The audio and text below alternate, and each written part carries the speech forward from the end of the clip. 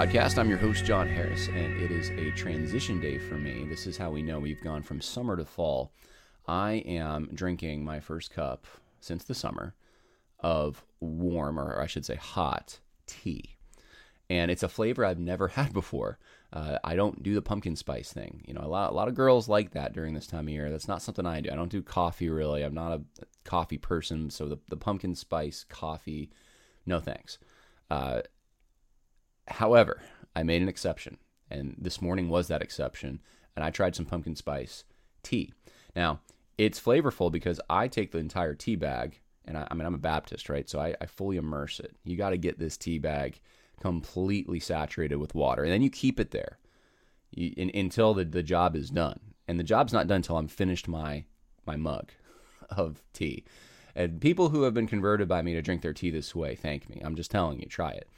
It's better than just a little bit of a dunk and then put it somewhere else. I mean, that's just weak flavored water. You don't want that. You want real tea. And so I have some pumpkin spice tea actually this morning from Gold River. You can go to Gold River Trading Company, goldriverco.com, and you can get some of their seasonal pumpkin spice tea.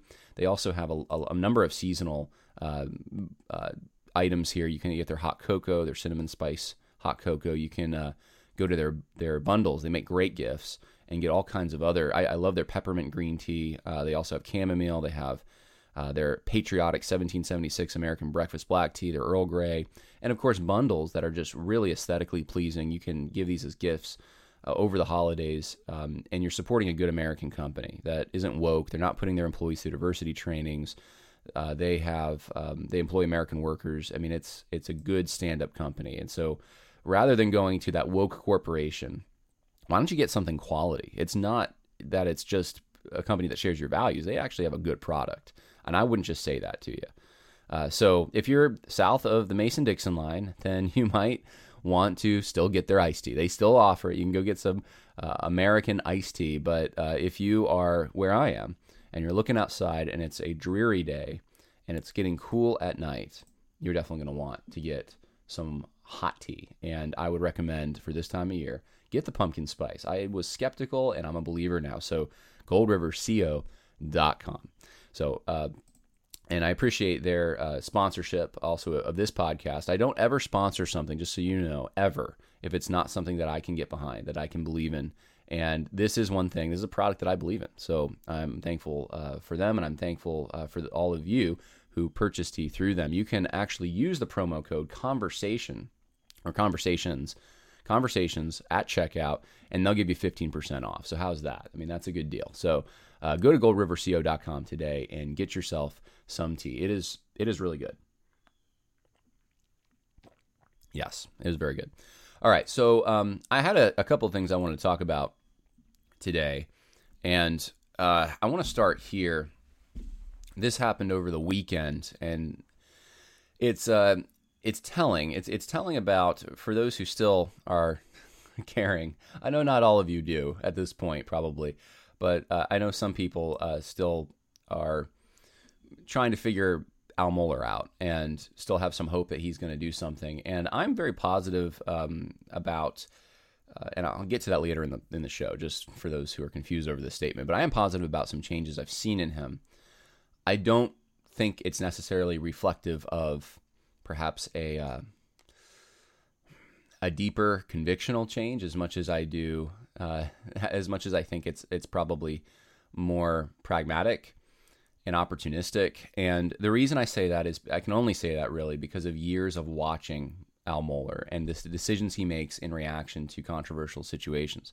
The story I want to start off with is no different than that pattern I see. And I want to start here with a tweet from Al Mohler. It says this: evidently a media platform has announced the release of some of my material, no communication with me or my staff, no permission from me. Material is taken from my addresses to Evangelical Theological Society. Take an aspirin. I'm not moving to Russia now or ever, yet. And I tried to figure out at first, what does he mean by take an aspirin, I'm not moving to Russia? I think that confused a lot of people. What he's saying, I believe, now if you have a different take, please put it in the comment section, because maybe there is a different take I'm missing, but I'm pretty sure what he meant was that he is not associating with Canon Press, which is the organization, the media organization that he's talking about that's based in Moscow, Idaho. So Moscow, Russia, it's a play. It's a joke. So Canon Press is, of course, associated with Doug Wilson. And Canon Press, if I can scroll back and find it, made a post. There it is. On September 8th, Dr. Albert Mohler joins the Canon Plus catalog this week. Don't miss out our next drop of content. Subscribe today to mycanonplus.com. And so you have 5 different contributions from Al Mohler, and these are just transcripts of addresses he gave to the Evangelical Theological Society. So they're taking these addresses and they're putting them in a more, I guess, digestible form. And I don't know if they read them to you or what, but you can access them at this particular media platform. Now, that's what they did. Al Mohler then on the 11th in the evening says what he said, and then, the 10th, and then Canon Plus starts coming out with their own statements. So here's one. In reaction, literally, Canon Plus just puts mycanonplus.com. They're using it as an advertisement for their media platform. So we're the media platform. Here we are. They retweet Al Mohler and put mycanonplus.com. They retweet Al Mohler's post again and say, get your first month of Canon Plus for 99 cents when you use discount code Mohler, which is kind of funny. You have to admit, it is kind of, there's a humor to it that instead of shrinking in shame or trying to do damage control, they just own it. And then they not only own it, but they use the name Mohler to give potential customers a discount code on their product. So if you want to go read Al Mohler's content that he's upset that they have, you can use his name as the promo code to get access for cheaper. Then they end up retweeting this. This is interesting. And it got a little bit of play. So here's the retweet. Al thinks being on Canon Plus is worse than having critical race theory taught at his seminary. I'll repeat that. Al thinks being on Canon Plus is worse than having critical race theory taught at his seminary. And Canon Plus then Press retweets that, which is just, it's amazing to me that they do this. So it's just not done often in evangelicalism, because if you want to be part of the guild in the evangelical elite circles, you have to have good relationships with the other members of the guild, the other people who are involved in the industry. And Canon Press, I think I kept saying Canon Plus. I think Canon Plus is their app. Anyway, Canon Press is kind of separate from that, and they're very self-aware of this, and they're forming, I think, their own platform, their own hierarchy in a sense, and they are perfectly content separating themselves from the cool kids club. They don't need to sit on that table because they're saying our table is a cool kids club. That's basically what's happening. Now, the interesting, or the part that doesn't quite make 100% sense to some Canon Press fans is, why did you have Al Mohler stuff in the first place? Well, Doug Wilson, who I don't know what his position at Canon Press is, but maybe the founder. But anyway, he put out on September 10th, so that same evening, he put out a response to Al Mohler's tweet. And this is what he said. I need to make a brief announcement. A day or two ago, Canon Plus added some of Al Mohler's content from a number of years ago, from back before the woke virus days. A firestorm of sorts broke out on Twitter, with one gentleman commenting on how much of the times have changed. Al Mohler and Doug Wilson doing something together, and Wilson is the one who got into trouble.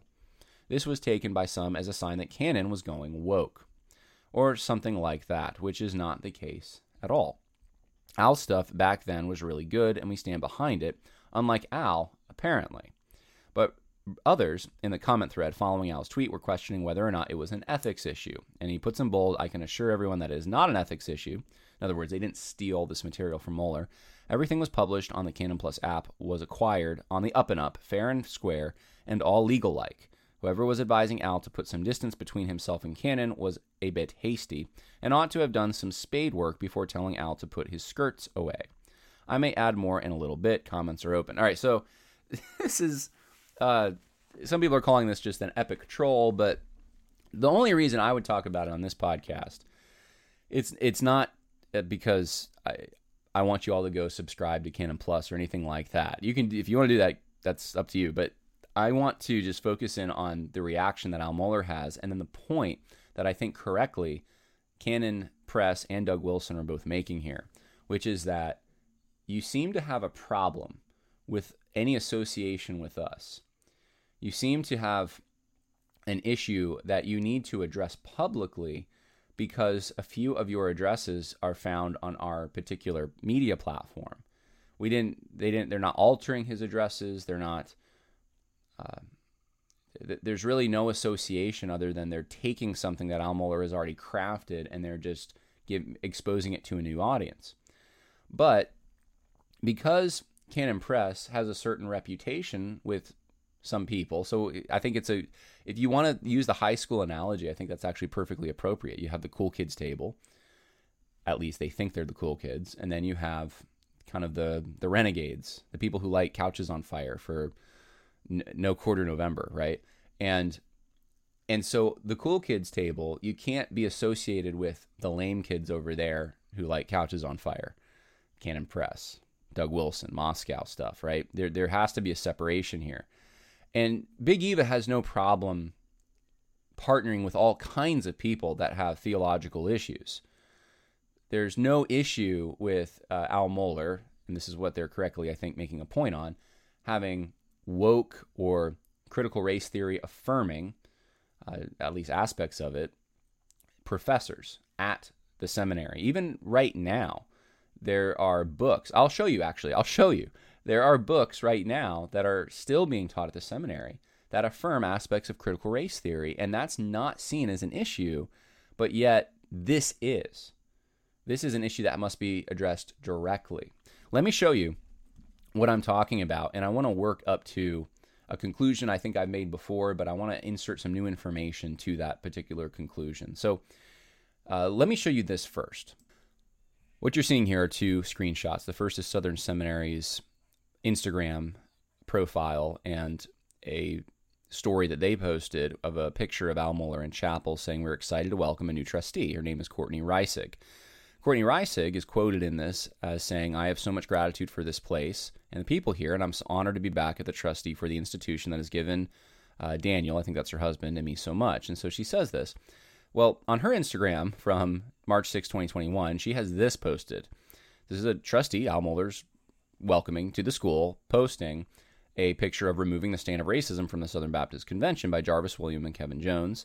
And if you read the book, you'll notice that it advocates aspects of critical race theory. I've done the layman's work and gone through it with a fine-tooth comb, at least Jarvis Williams' chapter. And if you do even just a search, if you want to download it on Kindle and just search critical race theory, it comes up 2 or 3 times in the book in a positive way. And Courtney Reisig says this about the book: "I'm really glad this is required reading for my Southern Baptist History and Missions class. Oh Lord, may it be true." That's not ancient history. This is was required last year in the Southern Baptist History and Missions class.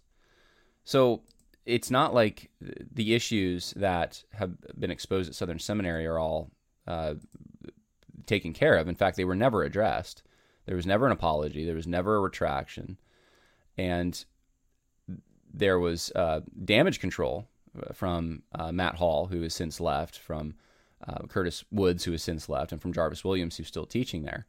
But some of the other things that are being advocated, the soft pedaling of CRT ideas, which other professors have also been involved with. It's not just those 3. You have, obviously, Kevin Jones here. You have Herschel York. In fact, a friend of mine, Josh Summers, did a whole article you can go check out where he writes about an interview Herschel York did and says, hey, he's advocating a soft form of critical race theory here. So it's not limited to those 3, but because 2 of them are gone and because we haven't heard as much from the Jarvis Williams, partially because I think the evidence was just in. It's just the proof that Southern Seminary was advocating forms of critical race theory aspects of critical race theory was undeniable. And so it's like, why would you keep putting more proof out there? I felt this way. Why would I keep doing all this digging when there's overwhelming evidence and it's just denied? There's no actual grappling with the truth. Well, I just want to remind everyone, this hasn't gone away. So you do have things like this. You do have this, which is something that was pulled up by Protestia last year. So again, not ancient history. So this is their seminar schedule for July 12th through 16th of last year. And it has Dr. Tyshawn Gardner teaching Black church history in the community. So they have him coming in to teach a class there, and or doing a video class, I guess, for the Professor of Doctoral Studies program.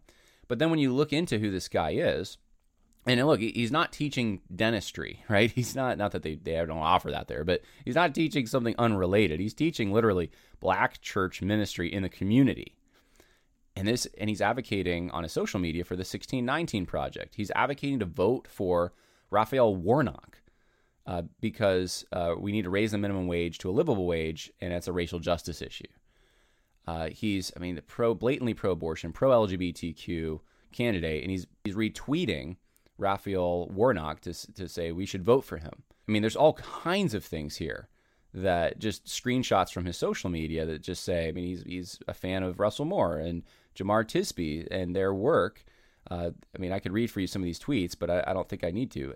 This is a guy who's would be certainly on the left. And when it comes to critical race theory, he literally even says here, the Tea Party Patriots posted on Twitter, critical race theory is a hateful racist ideology that should not receive 1 cent of taxpayer funding. And then he responds, you don't know CRT then. Anything that aims at the destruction of white supremacy has always been demonized. CRT is not anti-white, it's anti-white supremacy. If that's what you want, be honest enough to say that.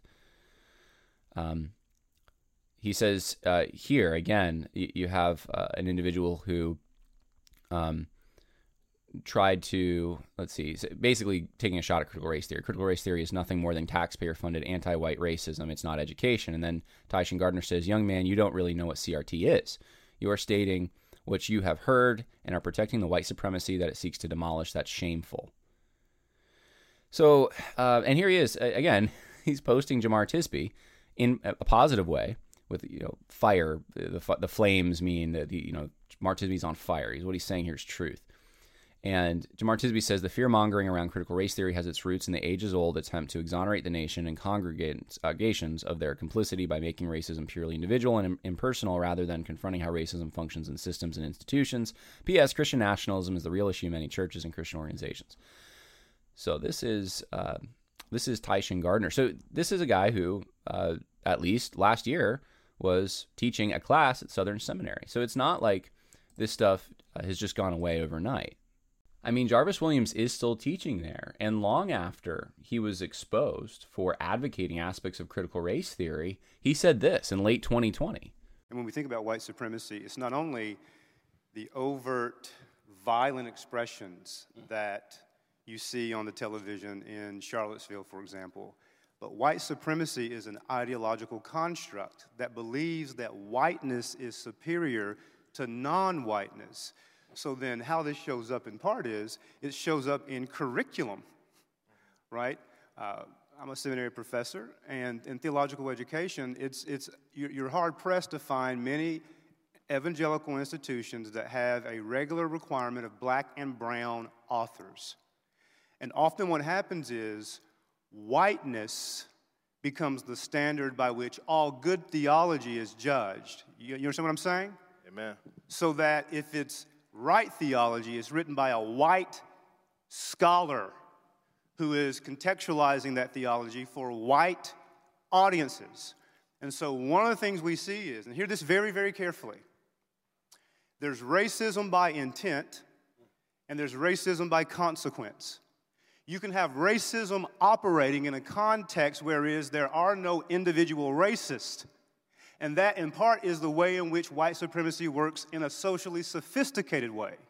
when you have whiteness as the priority, and when folks work and operate in such a way with curriculum, with economics, or with policies to maintain and to posture and to privilege that whiteness, and then to require those who are non-white to culturally colonize to whiteness.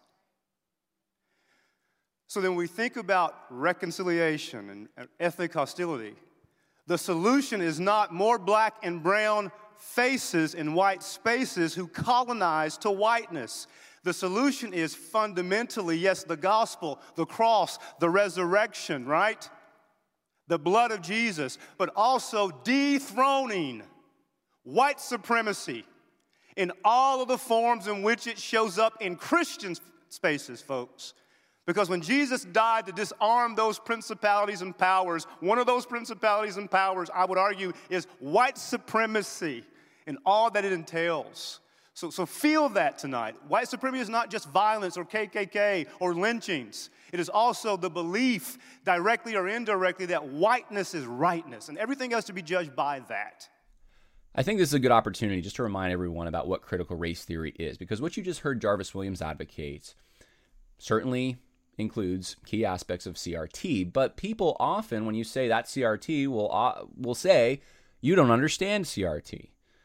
Oftentimes it's people who don't understand it themselves. So let's go to a standard, and I've often advocated this standard. I've reviewed it many times, and we'll just do it again. Richard Delgado's book, Critical Race Theory, he talks about 7 different things, 7 different teachings that would characterize it. First, racism is normative, just the default setting. There's racism. Second, race is a social construct created in order to allocate privilege. It's called the social construction thesis. Third, white privilege maintains white dominance. Fourth, color blindness keeps minorities in subordinate positions. Fifth, majority groups tolerate advances for racial justice only when it benefits them. That's interest conversions. Sixth, voices of color have access to special knowledge. I call that standpoint epistemology.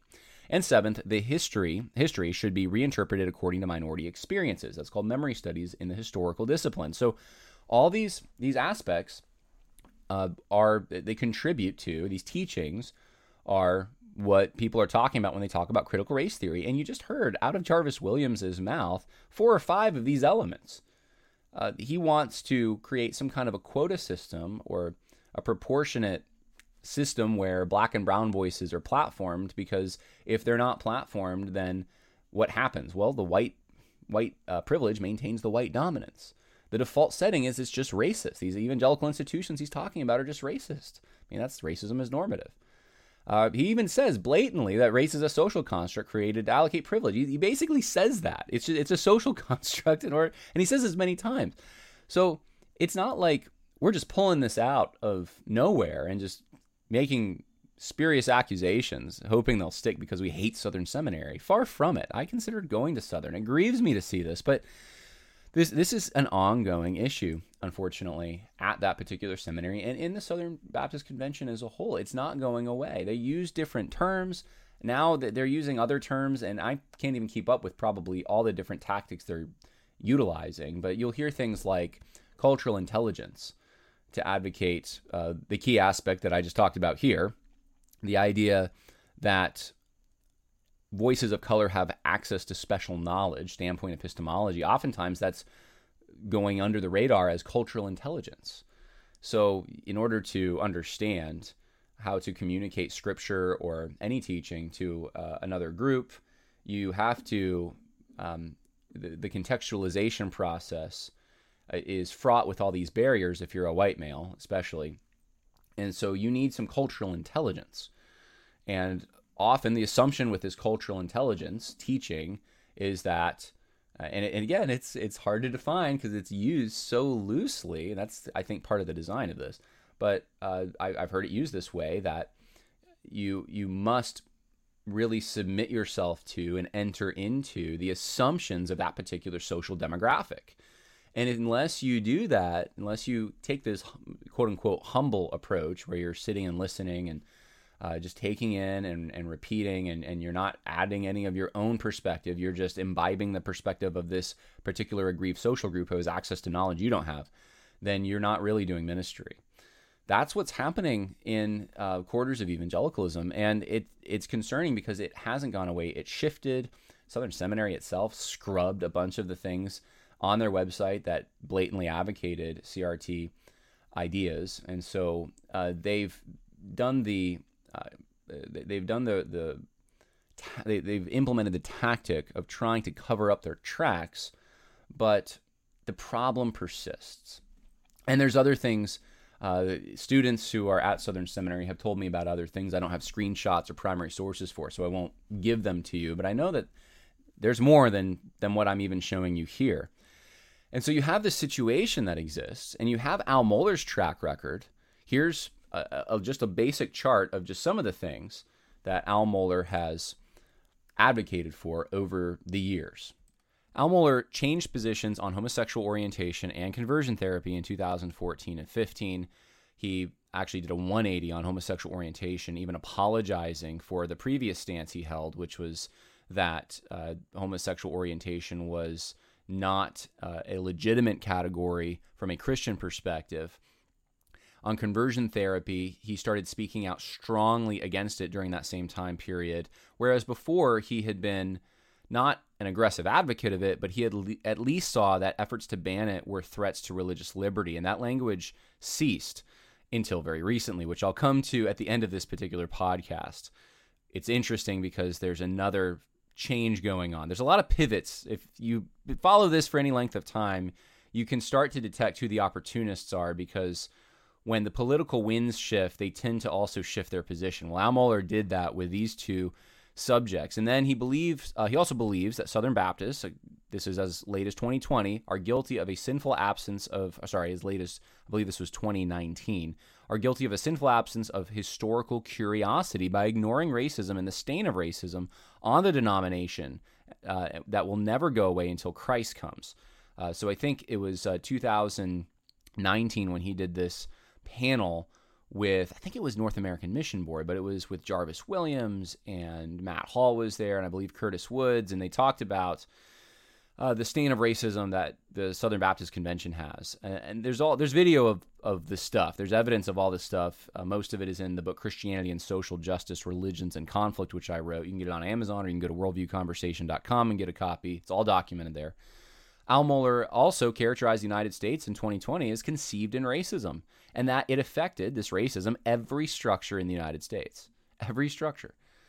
He connected the shootings of Michael Brown and Breonna Taylor to police racism. He signed the SBC statement connecting George Floyd's death to systemic injustice and past oppression. Now, this is CRT stuff, guys. It's might be soft CRT. It might just be certain aspects of CRT, but it's this idea that racism is normalized, it's accepted, it's systemic, and it's permeating every aspect of our culture, so that there needs to be, I mean, the solution is obvious if that's true. There needs to be some kind of process of radically altering all these different institutions so that they're not racist anymore, even though it's not racism that's implemented in law. It's not racism that's in policy. It's just under the surface somewhere. I mean, this is critical race theory stuff. I just read for you the key points of critical race theory. And this isn't any different than what Jarvis Williams was saying, except his emotion, the way he communicates it, is different, and he doesn't go to the extent Jarvis Williams does. But he insinuated the phrase Black Lives Matter is acceptable. He did not sign the Dallas Statement because it approved of white supremacy. I kid you not, there's video of this. He opposed critical race theory in the abstract after Resolution 9, and yet he defended the motives of the Resolutions Committee who brought us Resolution 9. He hired and defended Curtis Woods, Jarvis Williams, and Matthew Hall, all who pushed critical race theory pretty blatantly, aspects of it at least. He defended Danny Akin and Adam Greenway on social justice issues, yet not founders, not Conservative Baptist Network, or John MacArthur on the same issues, social justice issues. He approved of condemning the Southern Cross and retiring the Brodus Gavel. So this idea that racism is connected to, so part and parcel to, characteristic of, definitional to, symbols and objects that honestly are used and implemented for other reasons, but they become completely trashed and only associated with racism in a critical race theory framework, which is why these things are going the way of the dodo bird. He approved of Russell Moore's performance while Moore was pushing the needle left. I believe that was 2018. he advocated a $5 million scholarship to fund a fund limited to black students. So it was only black students could get this fund because, and this is the real reason there's a problem with this. It's the first half of this sentence isn't the problem. The second half is. The reason for it is because the institution, Southern Seminary, owed a special debt, and I quote, a special debt to African American Christians. So because they owe a special debt, I mean, what do you call that? Is that reparations? Is that affirmative action? They owe this money. This is money owed to black students. He was exposed by Russell Fuller and Tom Rush, Russell Fuller being a former professor there, Tom Rush being a trustee there. And then he insisted, this is recently, that Jennifer Lyell's relationship with, who was that, David Sills, was not consensual despite countervailing evidence. And Megan Basham did some work on this. And he just insisted without evidence that it wasn't consensual, that this was the Me Too stuff. So Alan Mohler's, this is how he's pushed the needle left. And this explains to me who he is. And I just think this is just one more example recently of Al Mohler not just hesitating to have an association with anything that would be considered too conservative, but being quick on the trigger to make sure publicly that people know he's not associated with something that's too conservative. He doesn't do the same thing, though, on the left end of the spectrum, which is why over time it kind of pushes the needle left. Now, I look at Al Mohler's behavior lately and I see a few things that are very interesting to me that would suggest somewhat of a pivot. For example, Al Mohler believed in the not too distant past, that a woman seeking an abortion should not be penalized. Who is the guilty party in an abortion? It is the person who brings about the death of the child. The woman seeking the abortion is not without moral responsibility, but she is not herself bringing about the death of the unborn human baby.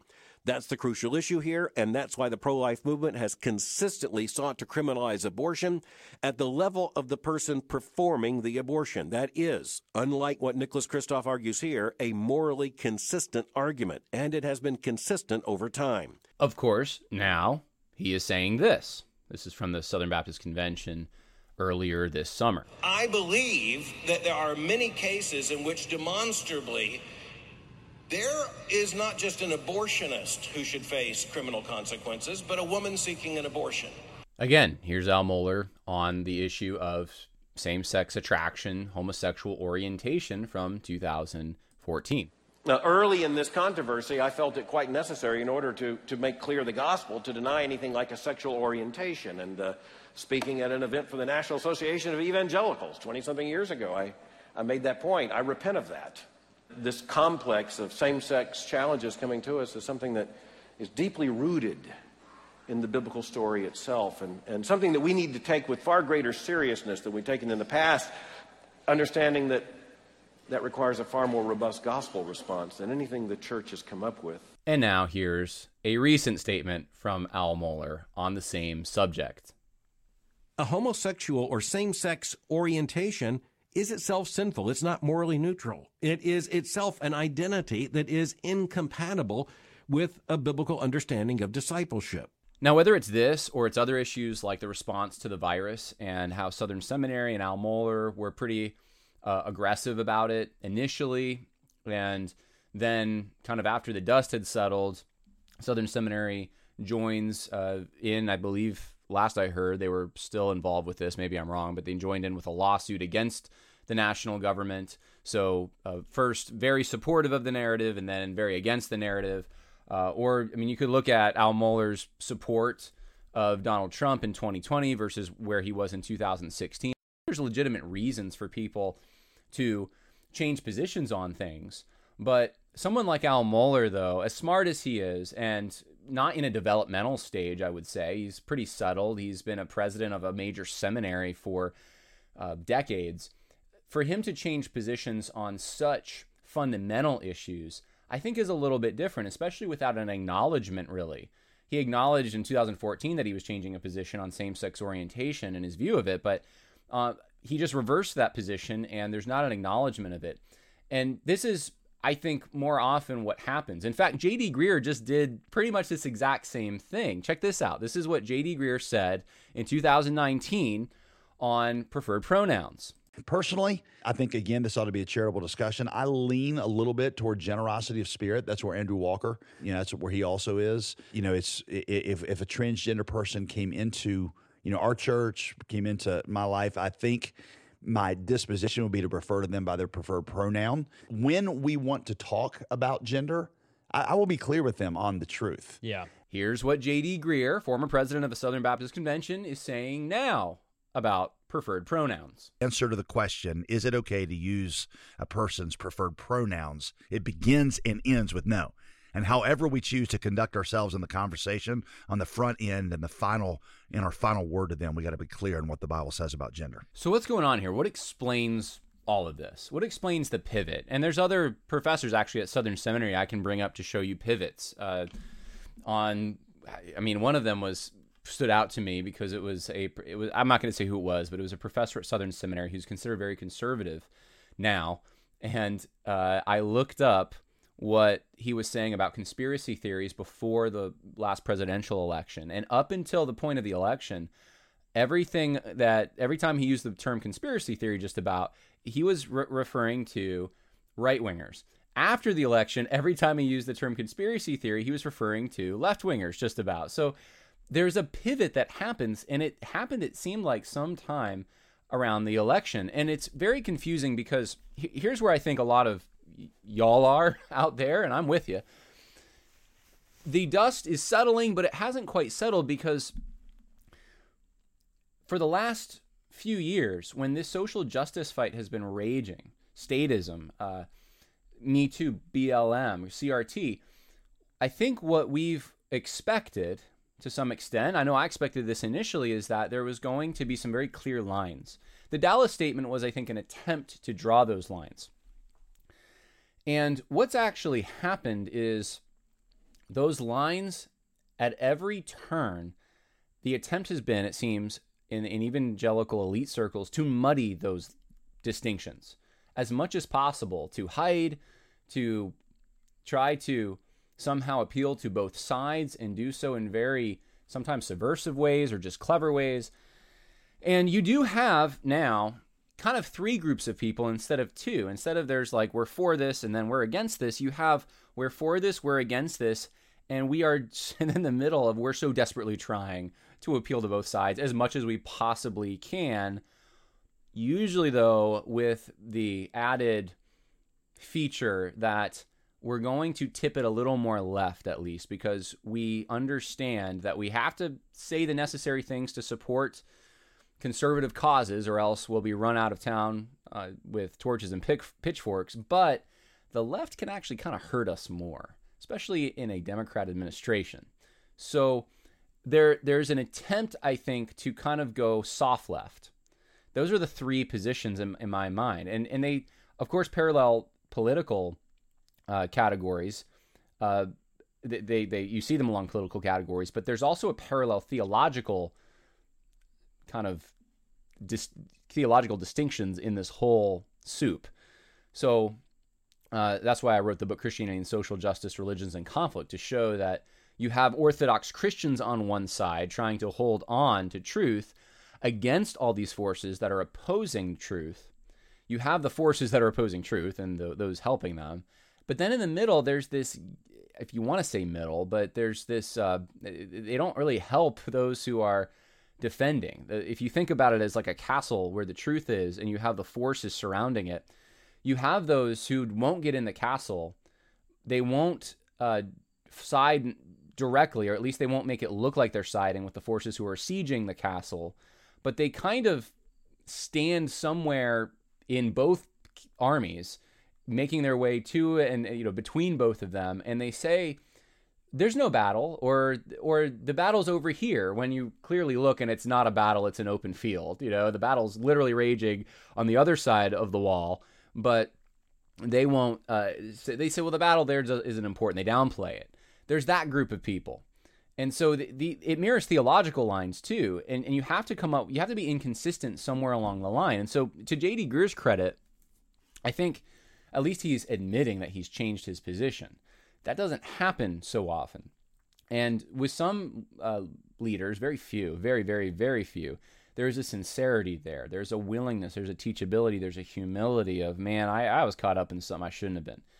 But with the vast majority of evangelical leaders who seem to try to be, who I've noticed are making subtle shifts, or in Al Mohler's case, some obvious shifts, there's no recognition that that's what they're doing, and it doesn't seem like there's an interest in trying to actually be consistent.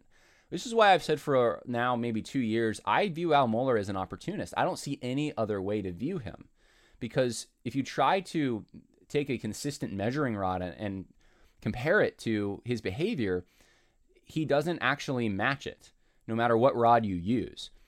So that's, I think, further confirmation of what I've always really thought concerning the way Al Mohler's operated. And I think he should be treated accordingly. Now, there's two things about this. And one is you don't trust someone like that. It takes a lot of time to build trust with someone who has a track record of kind of waffling. So I think that trust can be built up. It would take a long time, and there would have to be repentance involved. I mean, there would be a process. So you don't trust someone like that. Number two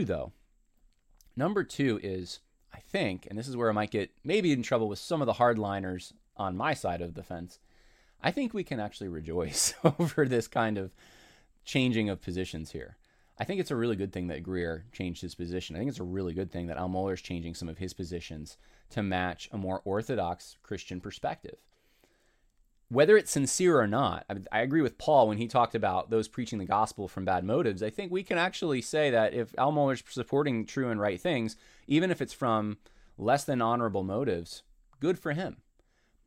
But yet, there's the mistrust. And the mistrust comes out with things like this Canon Press thing, where Al Mohler is quick on the draw to disassociate himself from Canon Press, which may be fine to disassociate himself, but why isn't he quick on the draw to disassociate himself with, I don't know, Rachel Denhollander and with those who are more on the left? Why doesn't he disassociate with Danny Akin and with what's happening in his own seminary with Jarvis Williams? And the book Jarvis Williams just came out with, I didn't even show you that. Why doesn't he disassociate himself with things that he previously promoted that were wrong and do it very honestly and openly and publicly? He doesn't do that. He wouldn't defend Tom Ascol or John MacArthur, or you pick the controversy. He doesn't weigh in generally unless it seems like he can figure out where the advantage is going to be, if the numbers are with him. In the Southern Baptist Convention right now, the numbers are, most people in the SBC still are generally going to, at a convention, agree that only the pastoral office is only given to men and not to women. So it's safe right now to get on the side of, it's for men. And it's, I think, becoming, because of the whole overpush of transgenderism, and I mean, it's been insane this last June. I think with the library hours and everything else, I think it's becoming safer to some extent to come out against those things. Now, the Hegelian dialectic is still at work. There's still this kind of like 2 steps forward, 1 step back, 2 steps forward, 1 step back. And the left pushes on an issue, and then it kind of corrects, the pendulum comes swinging back, but it doesn't go all the way. So it goes to the right, but it doesn't actually go all the way to the right like it did before, and then it swings back even harder to the left. That's the tendency over time. So I would expect people who kind of shift with the wind to do that very thing, to push with the left, to kind of be drug along by the left to some extent. And then when they get to the momentum is slowing down, the movement, BLM isn't marching in the street anymore, kind of come back a little bit. I noticed on a podcast recently, I won't play it for you because of time, but I noticed James Lindsay was saying, someone sent it to me, that basically Al Mohler was bringing in a Marxist strategy into his school, and it was being implemented there. And he just said it matter-of-factly. And that, and he was referring to an interview he had done with Al Mohler on Thinking in Public, it was called, I want to say a year and a half, maybe 2 years ago, where Lindsay directly contradicted things that Al Mohler had said even 2 years before that. For example, saying racism will never go away. It's a stain that's upon us. It won't go away until, on this side of heaven, but in this world. And he's saying these things, and Al Mohler's kind of nodding along, or at least he's not contradicting what Lindsay's saying. And Lindsay did all this, and then recently Lindsay put a podcast out there where he says, look, Mohler was going along, but it's because he's implementing this Marxist strategy. There is a 2 steps forward, 1 step back, 2 steps forward, 1 step back going on in a lot of these institutions, I think. And we just have to be aware of that. We have to be, the struggle is we want so badly to take people at their word. We want to read, as some would call it, charitably, but what we need to actually do, I think, as Christians is read accurately. We need to use discernment, not be so suspicious that everything is tainted in some way. That's what ideologues do. That's what the CRT folks do. We can't do that. We need to be open to the fact that people change positions, that positions that were once held aren't held anymore. People do evolve in good ways. That is possible. But at the same time, don't put your guard down. Look for patterns. That's how, over time, in various situations, you can test one's character. You can see who someone actually is. And so I think that's just wisdom. That's just prudence. That's all it is. It's just practicing discernment. These are the kinds of things that if you're even on a local church level, you have to implement when you're going to approve leaders for eldership or deaconship, really. You have to make sure that they're consistent in these areas. You don't look at a punctiliary, I can't even say this word. You don't look at a point of action moment, just like one snapshot, punctiliar. You don't look at that and say, well, that's who this person is. You have to look at a broader portion of their life and say, are they consistently this way? And that's how you know whether they're qualified or not. And that it does take time. I'm not putting a limit on it. I don't know exactly how much time, but I'm thinking, years, especially with someone who's shown a pattern of waffling over the course of decades, it would take years. And so I haven't changed in my view of Mohler. The reason I did this was because some people, I think, are starting to be like, hey, he's coming back to us. Well, you got to think through, okay, what might that be? So let's rejoice for the things he's doing. And if he's being pulled along by some of our efforts, those in the more orthodox camp, in my opinion, then great. But don't let down your guard. All right. I hope that's helpful for some of you out there in thinking through some of these things. I would say the same thing about Tim Keller. I would say the same thing about, if Keller were to do that, about a number of others in evangelicalism. We trust but verify. But we do trust when it is verified, when there's a pattern there, when there's true, genuine repentance there, when we definitely trust. And I would be the first to welcome Al Mohler and just say, I'm so grateful that you went back on some of the damage you've done and that you're correcting it. I'll be the first to do that. Trust me. He was kind of a hero to me. It broke my heart when I saw him kind of giving aid and comfort to the social justice movement. But that time is not now. So God bless everyone. More coming later in the week.